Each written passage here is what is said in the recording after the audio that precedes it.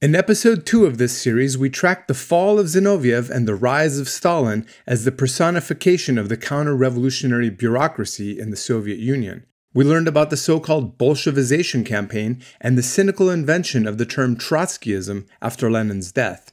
We saw how the majority of Bolshevik leaders were simply out of their depth, how they zigzagged back and forth from unhinged ultra-leftism to blatant class collaboration, and how they leaned on organizational measures to deal with political problems and differences. We then learned a bit about the disastrous effects of all this chaos in the German and French Communist parties. And to kick off this episode, we'll take a look at how these processes played out here in the US.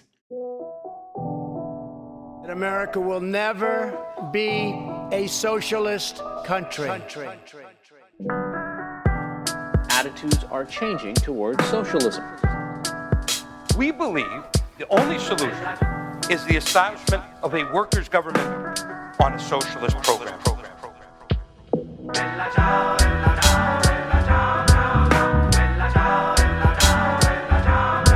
Hello, everyone, and welcome to this episode of the Socialist Revolution podcast. My name is John Peterson. I'm the executive editor of Socialist Revolution magazine. You can visit our website at www.socialistrevolution.org. Every episode, we feature contributions and discussions on current events, history, and theory from a Marxist class struggle perspective, featuring revolutionary socialists from around the country and around the world.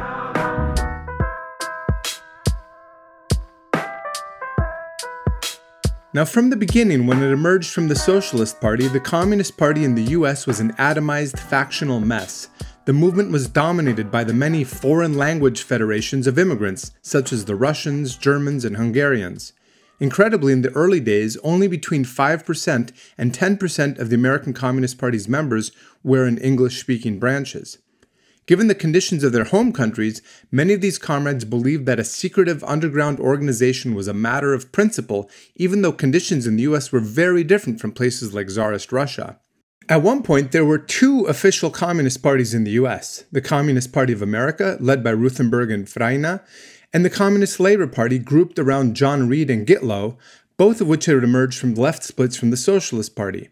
These were eventually forced to fuse together on a politically unprincipled basis after a series of decrees by Zinoviev and the Comintern. As a result, the Communist Party was permanently divided into bitterly entrenched factions. The post-World War I boom of the 1920s led to enormous confusion and backsliding in the American CP, with many writing off the prospect of economic crisis and revolution altogether. All of this opened the way for the Hungarian, Josef Pogany, known as John Pepper in the US, to barge in and wreak havoc as the alleged representative of the Comintern in the US. Among other insanities, Pepper proclaimed that poor farmers, not the workers, were the revolutionary class. James P. Cannon likened these days to, quote, political gang warfare. The American comrades were at a primitive stage of building a revolutionary organization and unfortunately never had the opportunity to emerge from the quagmire. Even before the Bolshevization campaign was launched, the CPUSA was dependent on the Comintern. It relied on Moscow, and Zinoviev in particular, to mediate between the various factions. It was never able to build a cohesive, unified national leadership. All of this made it ripe terrain for the Bonapartist maneuvering and balancing between factions of someone like Zinoviev. And although the CPUSA was already in effect Bolshevized, a strident Bolshevization campaign was pursued ruthlessly, headed by none other than James Cannon himself. In fact, he was known as the captain of Bolshevization.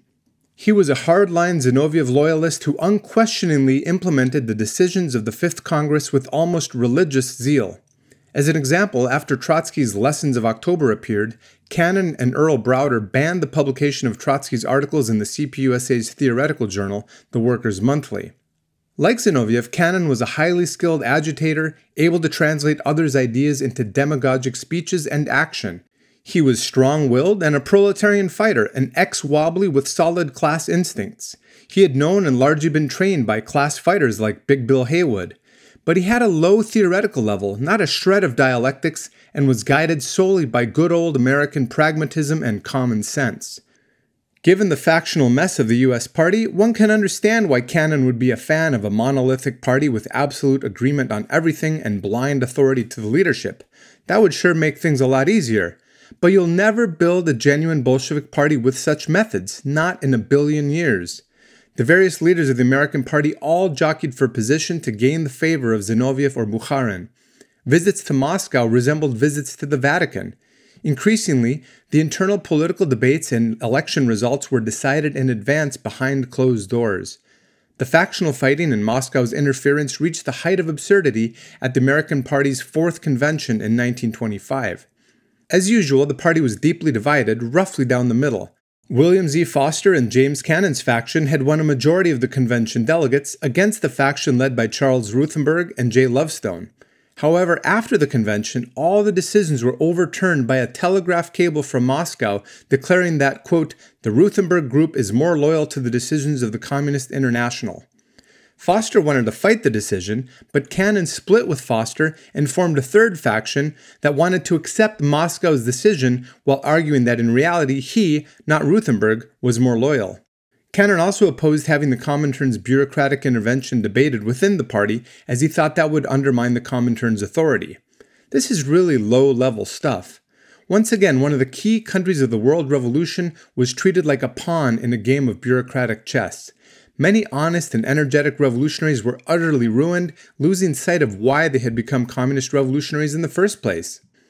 Factionalism, which in earlier times had been a means to an end, became an end in itself.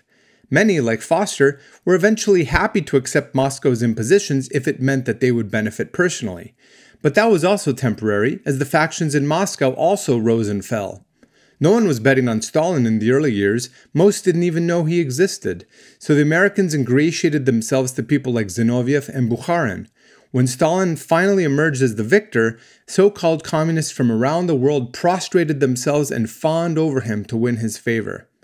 To his credit, James Cannon and the Canadian Maurice Spector eventually repudiated Stalin.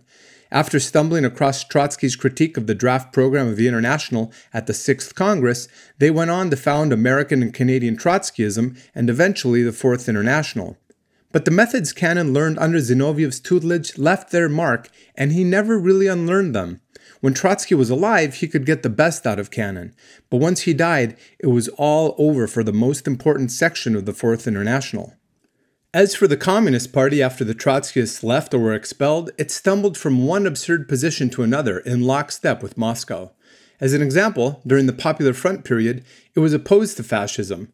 Despite the class collaboration inherent in the Popular Front, which took the form of support for US, British, and French imperialism, at least this was in tune with the class instincts of the American workers, who understood what fascism represented. On this basis, party membership rose to about 66,000 by 1939. But after Stalin did an about-face and signed the Molotov-Ribbentrop Pact with the Nazis in August 1939, 20,000 American communists ripped up their membership cards in disgust. Earl Browder, who stood at the head of the CP at the time, couldn't help but oppose the Nazi invasion of Poland on September 1, 1939. But he soon received his marching orders from Moscow and denounced the Polish government instead. Shortly thereafter, of course, the Stalinists invaded Poland from the other side and coordinated with the Germans along their new common border. The new line was to denounce the Allied governments and to abandon their anti-fascist campaigns, opting instead for pacifism and tacit support for Hitler. In the midst of all of this, Trotsky was murdered by the Stalinist agent Ramón Mercader in Mexico City in August 1940. Despite all evidence to the contrary, Earl Browder claimed that Mercader was merely a disgruntled Trotskyist. Now, as we all know, the Hitler-Stalin Pact was short-lived, and on June 22, 1941, the Nazis invaded the Soviet Union. This required yet another about-face by the Communist Party of open support for the Allies and the enforcement of a no-strike pledge for American workers they represented, all in the name of defending the socialist fatherland. Scandalously, they supported the use of the infamous Smith Act by the Roosevelt government to prosecute the Socialist Workers' Party. They even opposed A. Philip Randolph's attempt to organize a march on Washington to demand equal treatment on the job for black workers. In exchange for all this, the U.S. government loosened the restrictions it had put on the CP before the war, now that it was a loyal lapdog of U.S. imperialism. And as we've seen, in 1943, the Comintern itself was dissolved. The logic that flowed from this was to formally dissolve the Communist Party in the US, which was replaced by the Communist Political Association. As thanks for his services, Browder found himself out of a job and William Z. Foster took the top position in the refounded party. He held that job until 1958, by which time party membership had dwindled to fewer than 10,000, and by some estimates, as many as 1,500 of those were FBI informants. This long, sad story was all a function of the nationalist degeneration of the USSR and the Comintern, and needless to say, all this upheaval wreaked havoc on the ranks of the Communist Party. And so it was all around the world. In Italy in 1924, Antonio Gramsci was imposed as the party's leader over the ultra-left Bordiga, although Bordiga was the natural leader and had majority support.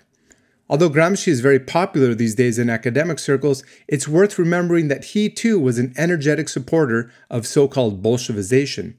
In Hungary and Finland, Zinoviev leaned on abject failures like Béla Kun and Otto Kuusinen, people eager to do anything to keep their positions and cover up their disastrous pasts. You can learn more about Kuusinen's role in the Finnish Revolution in our podcast series on that topic.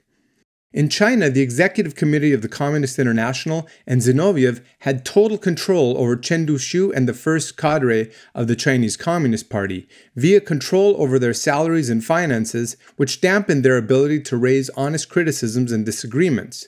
Incredibly, the bourgeois nationalist Comintern was admitted to the Comintern as an associate party, and in 1926, Chiang Kai-shek himself was made an honorary member of the Executive Committee of the Communist International. This is the same Chiang Kai-shek who massacred the revolutionary Shanghai proletariat just a few months later in April 1927. In Japan, two opposing factions were bureaucratically smushed together from above by Bukharin in 1927. The ultra-left majority leadership under Kazuo Fukumoto was unceremoniously removed with no discussion in the ranks of the party. Naturally, Fukumoto was accused of Trotskyism, though he never supported Trotsky. In his work, The Third International After Lenin, written in 1928, Trotsky chastised the Stalinist leadership of the Comintern and explained, "The weaknesses of the communist parties and of their leadership did not fall from the sky. The communist parties could develop at a swift pace in the present existing maturity of the objectively revolutionary contradictions, provided, of course, there was a correct leadership on part of the Comintern speeding up this process of development instead of retarding it. But there wasn't a correct leadership, and the process was not only retarded, but entirely derailed." By the time of the 7th Congress, held in 1935 with representatives of 65 communist parties, things were well beyond repair. The leadership of every national section was unrecognizable, having been renewed several times over. Hitler had been allowed to come to power in 1933 without a fight, and the Menshevik-Stalinist policy of the Popular Front was about to become official Comintern policy. This blatant class collaboration ordered all communist parties to form these popular fronts with any and all parties that opposed fascism, including, and in particular, bourgeois parties. This led to absolute disaster in the rise of Franco in Spain, and yet another tragically lost revolutionary opportunity in the all-important country of France. Now firmly in the saddle, the bureaucracy's one-sided civil war against the old Bolsheviks intensified. The Stalinist purge trials were about to begin, and the mood of paranoia and ruthless settling of scores spread throughout the International. The Comintern was infested with Stalinist spies, secret police, and informers whose aim was to root out all opposition to Stalin.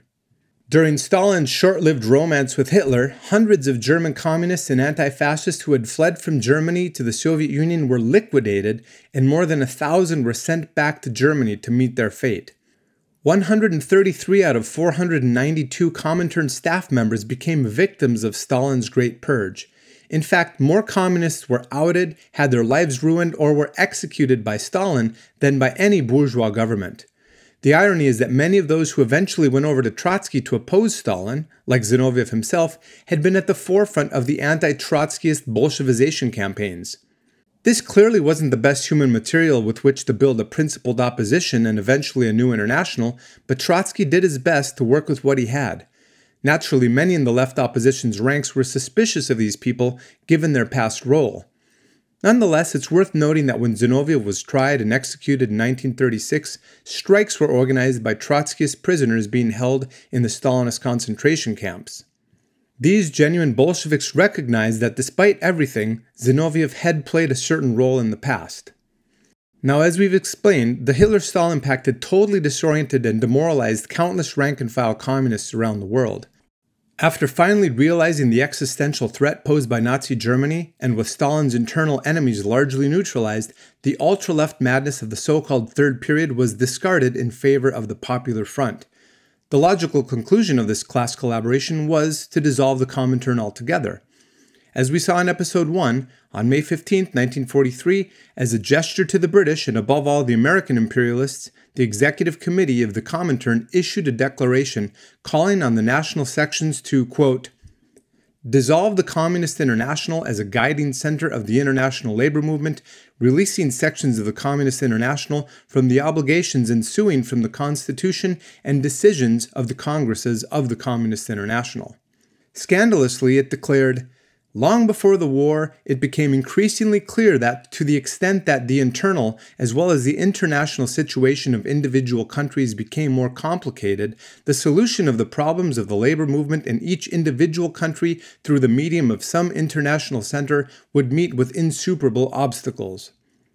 In other words, instead of embracing the complexity of the world situation and capitalism's deep crisis to build an international revolutionary force far greater than the sum of its individual component parts, they argued that this was simply too hard to do. Never mind that Marx and Engels never let a lack of resources stop them from trying to build a communist international, even at a much earlier stage of development of the world working class. The difference, of course, is that they were driven by ideas, by internationalism and class independence. The Stalinists, on the other hand, had no revolutionary ideas, no confidence in the working class, and not an iota of Marxist theory, despite the vast resources of the Soviet Union.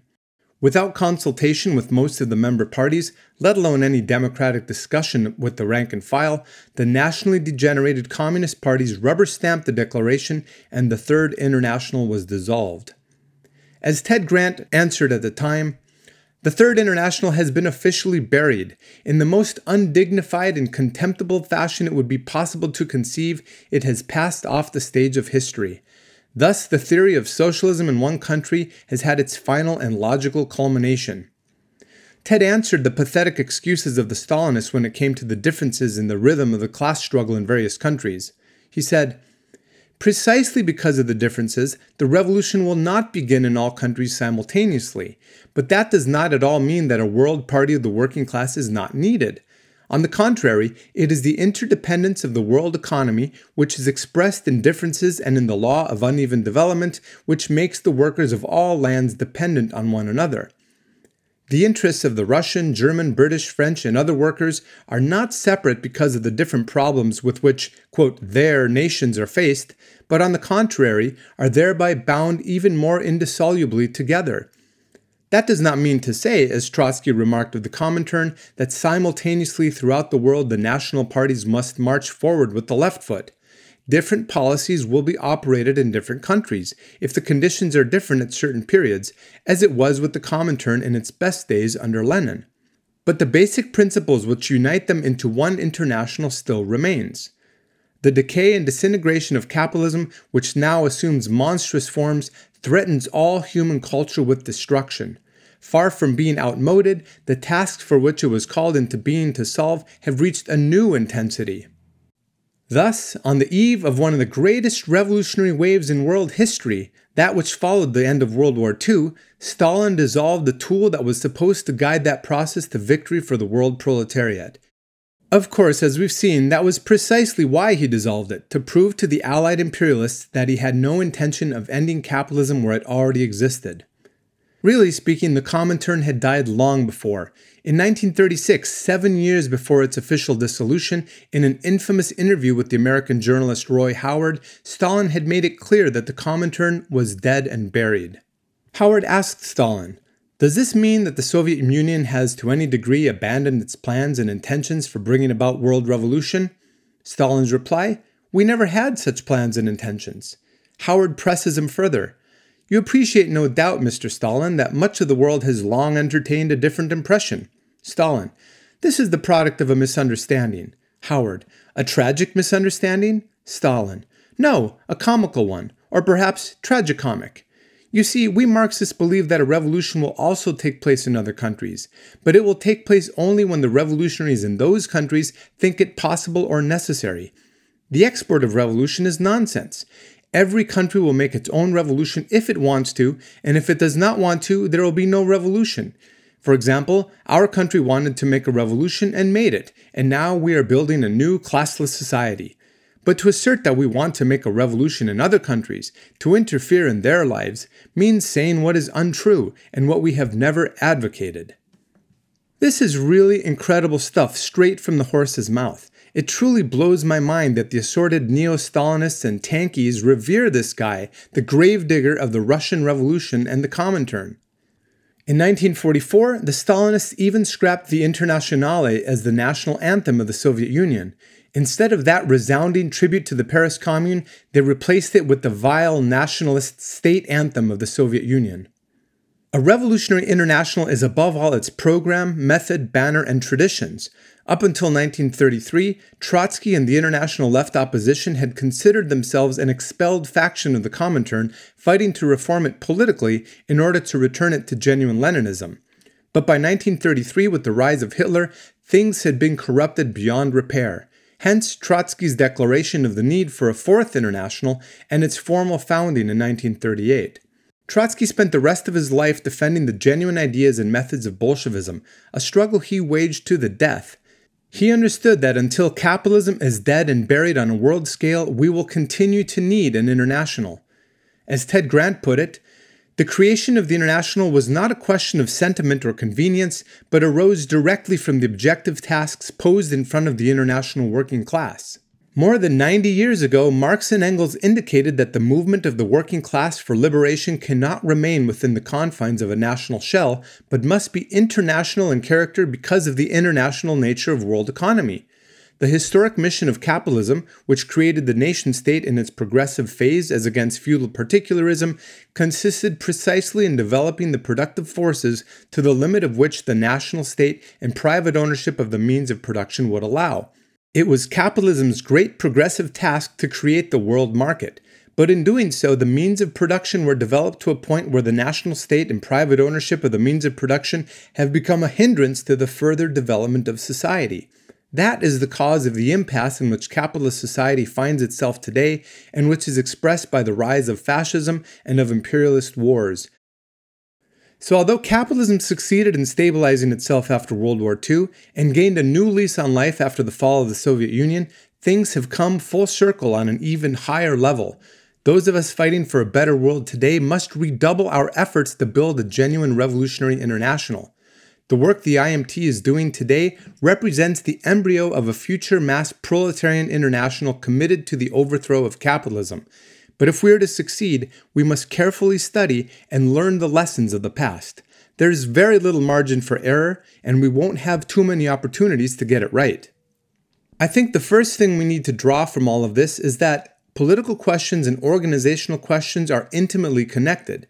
The basic methods of Zinoviev and Stalin are very common in bourgeois politics. There may not be mass purges and executions, at least not today, but lies, dishonesty, and maneuvers are the daily bread of a parasitic minority desperately seeking to maintain control over the majority. Ours is a higher cause, and it is incompatible with deceit and perfidy. We are building a different kind of organization on an entirely different class and moral basis. Our task is not to manage the crisis of capitalism while stuffing our pockets with power and privileges, but to bring an end to class society, exploitation, and oppression once and for all. Unfortunately, some in our movement have succumbed to the pressure of great events and have resorted to these methods to cover their own shortcomings and inadequacies. Their actions poison several generations of would-be revolutionaries. These alien methods are rampant on the left today and cannot be tolerated at any level of a healthy revolutionary organization. Informal, small-circle politics is an all but inevitable stage in an organization's infancy. But if it does not move beyond this stage, if it devolves into prestige politics and cliquism, it will never be up to the task of galvanizing the working masses to overthrow capitalism. Fortunately, comrades like Trotsky and Ted Grant preserved the genuine methods of Marxism for future generations. And by analyzing these experiences dialectically, we can draw positive conclusions from the negative methods used by others. In the final analysis, political differences reflect the questions and doubts of different layers of the working class and are often an expression of the pressures of alien class ideas in the workers' movement. Such questions can only be clarified politically. The inevitable result of trying to resolve political problems by resorting to organizational measures is cynicism and demoralization, decline, and death as a revolutionary organization. Program, perspectives, theory, and in particular dialectics are not mere adornments but are indispensable to our work. In place of impatience and adventurism, revolutionary Marxists must patiently explain, not only to the broader working class, but within our own ranks. This is true at all times in the development of the organization, whether it's during periods of advance of the class struggle or periods of ebb.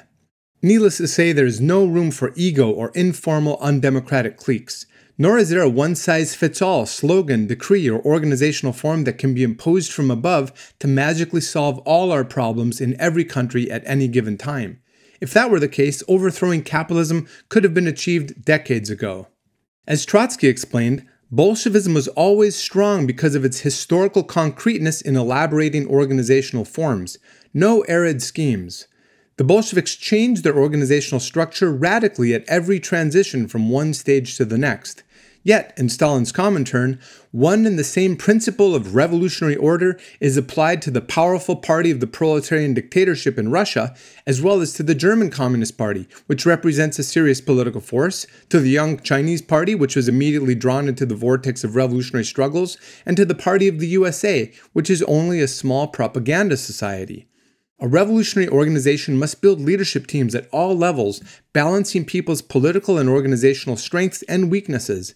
In so doing, we must find the right horse for the course, so to speak, because the wrong person in the wrong role can make a mess of things, even if they have other strengths. In the final analysis, there's no substitute for an alert, attentive, educated, and engaged membership combined with a responsive leadership that leads by example and earns and re-earns its authority politically over time, which includes admitting and correcting any mistakes that are made. In short, we must rise above unprincipled pettiness and throw ourselves selflessly into the cause of the world's socialist revolution. That's precisely what Ted Grant did in the dark days of World War II when fascism ruled half of Europe. An eternal revolutionary optimist, Ted greeted the end of the Comintern with the following words, which are more relevant today than ever. The great days of the Comintern of 1927-23 will live again. The growth and support for the ideas of Marxism internationally, based on the traditions of Bolshevism, the rich experience of the past, and learning the lessons of defeats of the working class, can once again lead the oppressed to the overthrow of capitalism and to the world's socialist republic. Fortunately, for those of us fighting for the socialist revolution today, the tide of the class struggle is moving in our direction and the pace of history is accelerating. And while we must certainly always adapt our tactics to the concrete conditions in any given place, there's no need to reinvent the wheel. The fundamental answers to most of the questions we face today can be found in the theoretical writings and experiences of the past, both positive and negative. In fact, there's often no better way to learn than through the mistakes of others. With that in mind, How Not to Build a Healthy Revolutionary International might have been a more apt title for this podcast series. For our part, the IMT bases itself on the extraordinary promise and lessons of the early Comintern, which laid the foundations for worldwide revolutionary class struggle in the epoch of imperialism and outlined the main ideas and methods we still use today. The documents from those early congresses are priceless and full of profound insights into the Marxist method. So there are no excuses for making the same mistakes made by the communist parties of the world in the past. If we take a serious approach, we can use this wealth of material to shorten the period needed for the training and selection of cadre. The history of the Comintern shows that you can't improvise a revolutionary leadership once a revolution has started. And once the revolutionary flood tide has started to ebb, it is even harder to hold things together if you don't have a strong leadership team. For reasons we've explained extensively elsewhere, Trotsky's efforts to build a Fourth International never took off. But the IMT has taken up Trotsky's banner, just as Trotsky took up Lenin's, and Lenin took up the banner of Marx and Engels. That's the unbroken thread we're all a part of. In one country after another, we will be tested in revolutionary struggle sooner than we may think. So there's no time to waste in studying and applying these lessons.